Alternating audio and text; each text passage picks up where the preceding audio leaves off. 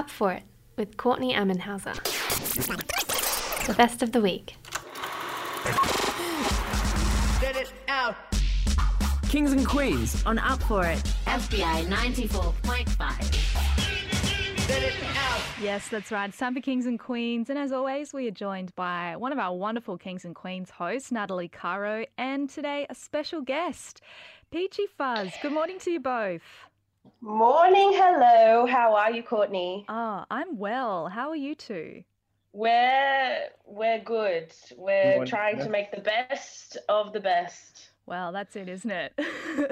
Am I right? So today, this morning, I've brought on my good friend Peach Fuzz, or Anthony Severino. They are a queer actor, drag performance artist living with Tourette syndrome, and we're going to be talking about the intersections between queerness and disability.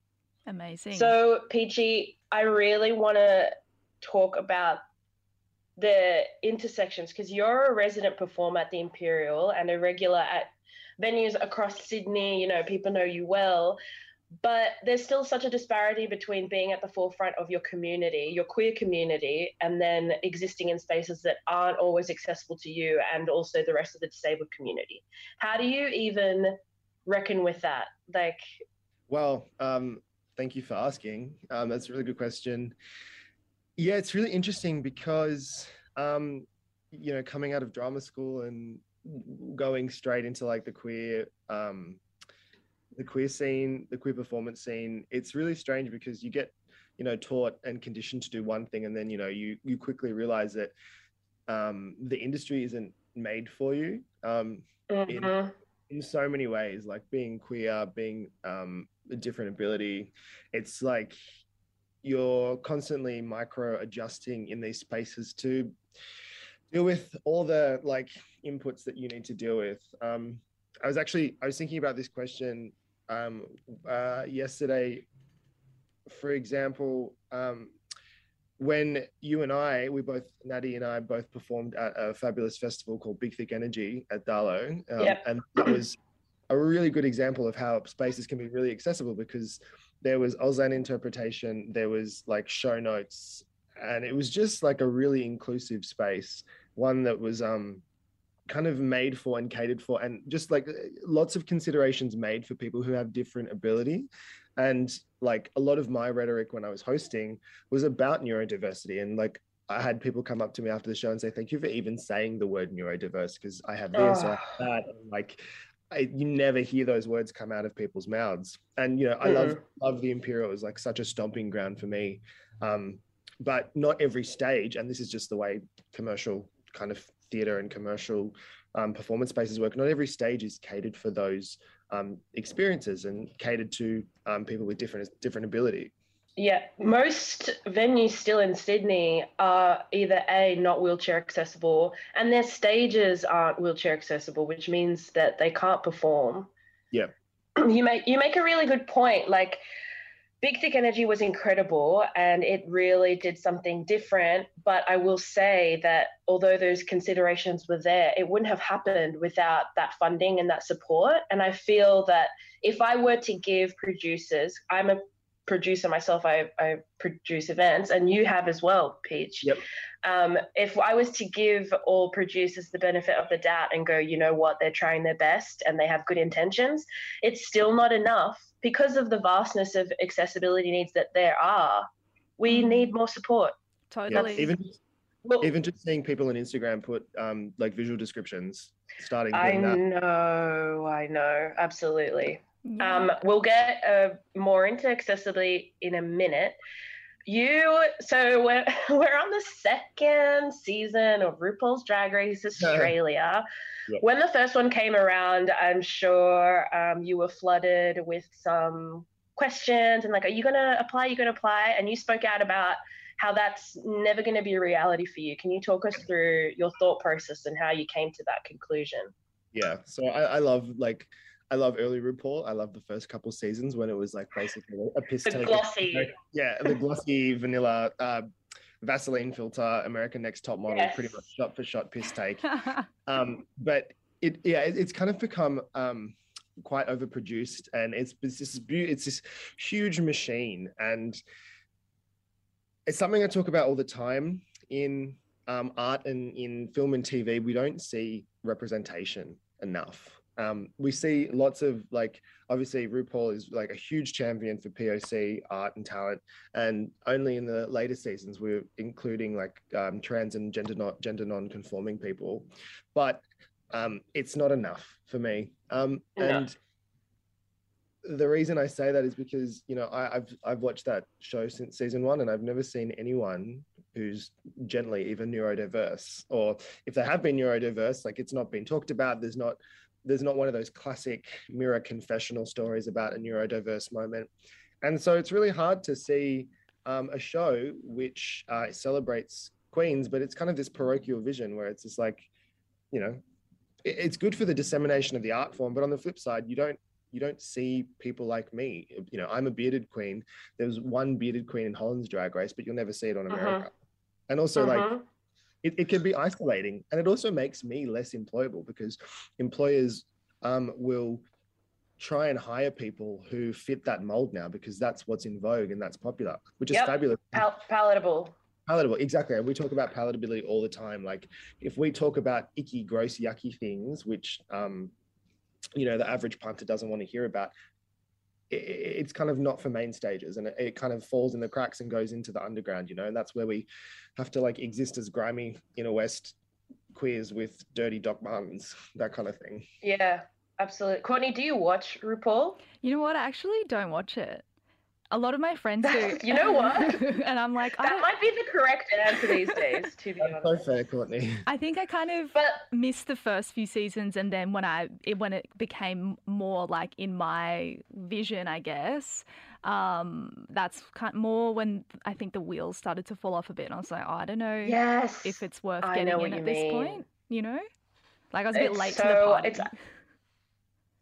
It's up to interpretation. You know, I watch it because of the drag, and, you know, you don't see drag really anywhere else, unfortunately. But Peach, you touched on, well, you actually wrote a poem called Don't Talk About the War, and you addressed it like, you don't know if you're going to be like the punchline. Are they going to talk about, you know, it's always this conversation about, like, actual inclusivity versus tokenism, you know, that that's it.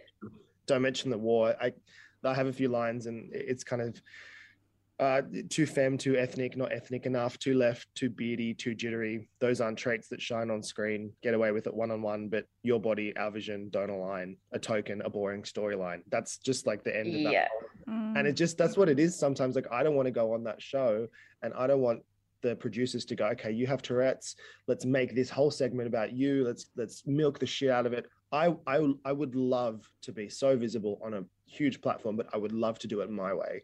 I don't have the faith in those producers to make it a moment which will be respectful and inclusive to everyone. I think I just don't have, like, knowing the show and knowing people who have gone the show, colleagues of mine, I don't have that trust in that show to be able to do that for me. Yeah, there's a lot of creative control that you would have to kind of let go of. Surrender. And that you totally surrender, and they would just be molding it to suit whatever their vision is, like you say in your poem just there. Peach, we're going to take a short break, but you've brought in a song.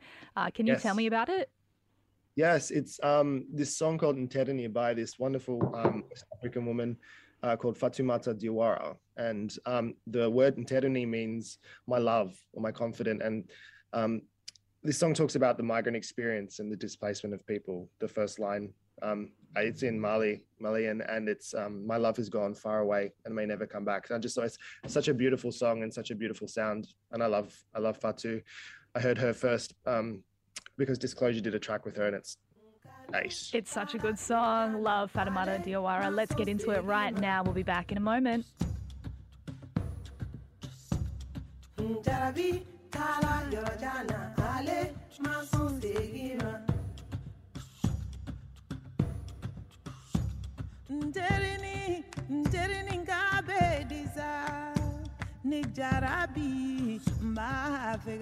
So before the break, we touched a little bit on accessibility, RuPaul.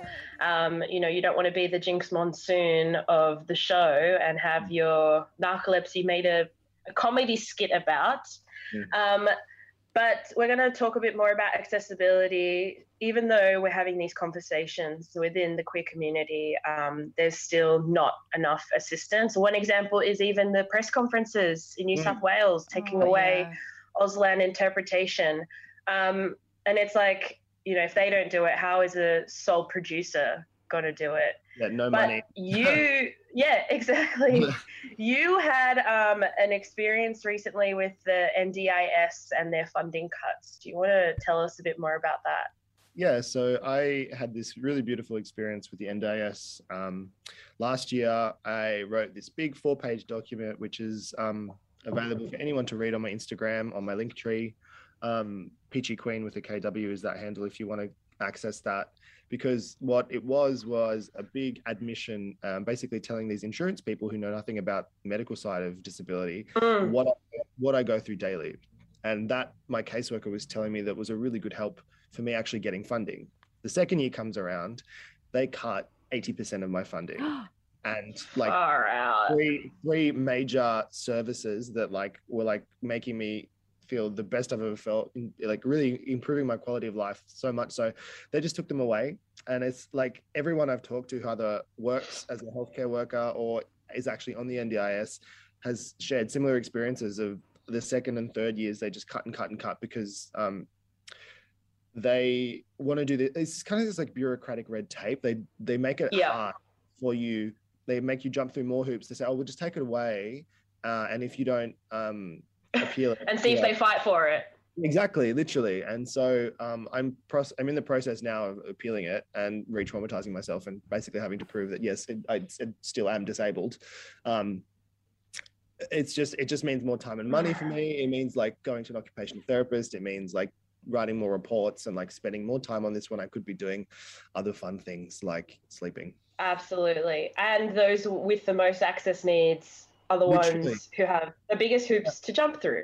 Exactly, exactly. It's like old mate Seno. Like they make it so hard for us. Old mate Seno. Oh, we've all been old there. Mate visa, old mate green card. You know, you want it, you got to fight for it. It's like Survivor. Like Survivor of like online. Hey, that's a skit, Peach. Let's do it. Let's ride it, baby. I reckon. So Courtney. I was just going to say, I feel like it's similar with like unis as well. There's always so much like shit to jump through, like, and it's always like, and like you mentioned, it's usually people who need the help to like get out of a course or, you know, they're having a hard time and they need to get a exemption or whatever. And there's so much admin just to get like the bare minimum help. Yeah, my English high school teacher drilled that into us and was like, you've got to jump through these hoops because, you know, HSC, from the minute you're an adult, you know, it's bureaucracy. There you go. I hate it. I know, it's awful. Peach, you wrote a poem, Neuroshit, about all of this and more. Do you want to share part of the poem with us? Yeah. I've got like a page and a half here of it. It's basically, I just kind of gave birth to this, kind of all just came out. I can't even remember where I was or when I wrote it, but sometimes you just like, it just falls out of my mouth. And it's about kind of the like interpersonal and romantic challenges and the social aspects around having a different brain. So here we go. The trauma and pain in my body and brain are not visible to the naked eye. Only the naked guy I cuddle one day will notice the trips and the flicks and the brain sticks my mouth and my hands betray. Getting closer for a moment is nice, but when I close my eyes, I worry and fret. Will I disrupt or upset their precious sleep or nerves with my shakes and body swerves?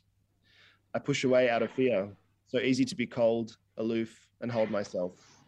Showing my soft, mushy, fuzzy underbelly, not something I'm practiced at. Kick a leg out, slide to the edge, body distance the only way I maintain my edge. I push away out of fear and concentrate instead on what it means to be queer and different and how to use this meat sack I have been given to live, to perform, to love. Oh, wow. What a good ending, meat sacks. We want to end on that. Relatable. Always, I think. Peach, quickly before we... Pardon? So I'm just going to plug my IG. The full version's on my IG if you want. Yes, there you go. There you go. You took the words out of my mouth. Everyone follow Peachy Queen _. Am I right?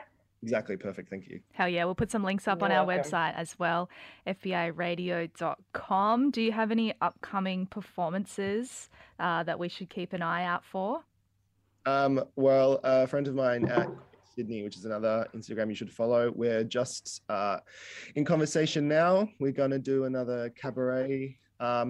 Not sure where, but we did Stargazing, GAYZING, at Dulce's in King's Cross just before we locked down, and so we're gonna bring it back in December. So look out for that, and yeah, just follow our IGs and like us and love us. Hell yeah. That's it. That's all we want. That's it. What a way to finish. Well, thank you both for coming on, Natalie Caro and Peach Fuzz. There'll be links up on our programs page, fbiradio.com, if you want to find out some more info. This was produced by FBI Radio in Sydney, fbiradio.com.